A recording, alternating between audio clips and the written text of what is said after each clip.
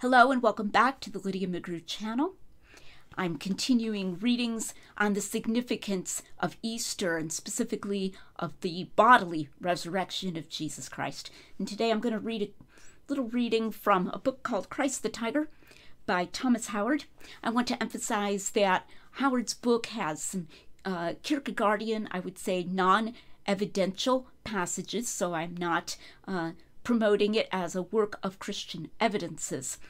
But he writes beautifully as a Christian writer with a great deal of imagination and a very strong sense of the importance of the body in Christian thought, that the body is not negligible, that it is ultimately important, and that the restoration of nature and the body is one of the central teachings of Christianity. Years ago, my husband Tim introduced me to this book. In fact, I think this may be the actual copy that he owned when we were dating. And we read it a lot together in those early years while we were dating and first married, very young. We even wrote a bit enthusiastically to Dr. Howard. He only died a couple of years ago, I believe now. And he always replied very kindly, very encouragingly in small writing, usually on a postcard. And I can remember typing on a typewriter and writing to him at that time. So he was always very kind to his correspondence and set a real example in that respect. I'm going to read you a passage on the restoration of nature, the redemption in Christ Jesus, from the end of his book. It begins on page 158 in this edition. We experienced the announcement as life-giving because it was an announcement appearing in a dirty barn and heard among the dry provincial hills, and then in the forum of Rome, and in the halls of royal princes, and in the kitchens and streets of Paris and Calcutta and Harlem and Darien. The joy and not havoc is the last word. It announced to us what we could not hope. It saw limitation and contingency and disparity and irrevocability and mutability and decay and death, and it said, yes, yes, yes, you are quite right. Terror and horror and despair are the only eventually realistic responses, if this is all there is to it. But it is not.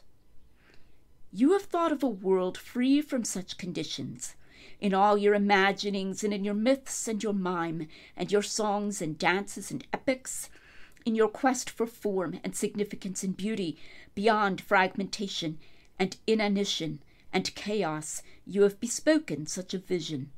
I announce it to you, here, from this stable, here, from this Nazareth, this stony beach, this Jerusalem, this marketplace, this garden, this praetorium, this cross, this mountain. I announce it to you. I announce to you what is guessed at in all the phenomena of your world. You see the corn of wheat shrivel and break open and die, but you expect a crop. I tell you of the springtime of which all springtimes speak. I tell you of the world for which this world groans and toward which it strains. I tell you that beyond the awful borders imposed by time and space and contingency, there lies what you seek. I announce to you life instead of mere existence, freedom instead of frustration, justice instead of compensation. For I announce to you redemption. Behold, I make all things new. Behold, I do what cannot be done. I restore the years that the locusts and worms have eaten. I restore the years which you have drooped away upon your crutches and in your wheelchair. I restore the symphonies and operas which your deaf ears have never heard, and the snowy massive your blind eyes have never seen, and the freedom lost to you through plunder, and the identity lost to you because of calumny and the failure of justice. And I restore the good which your own foolish mistakes have cheated you of.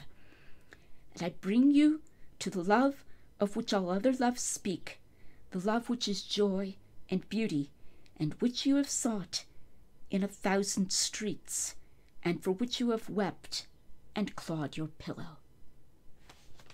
Thank you for listening. I'm Lydia McGrew. Happy Easter.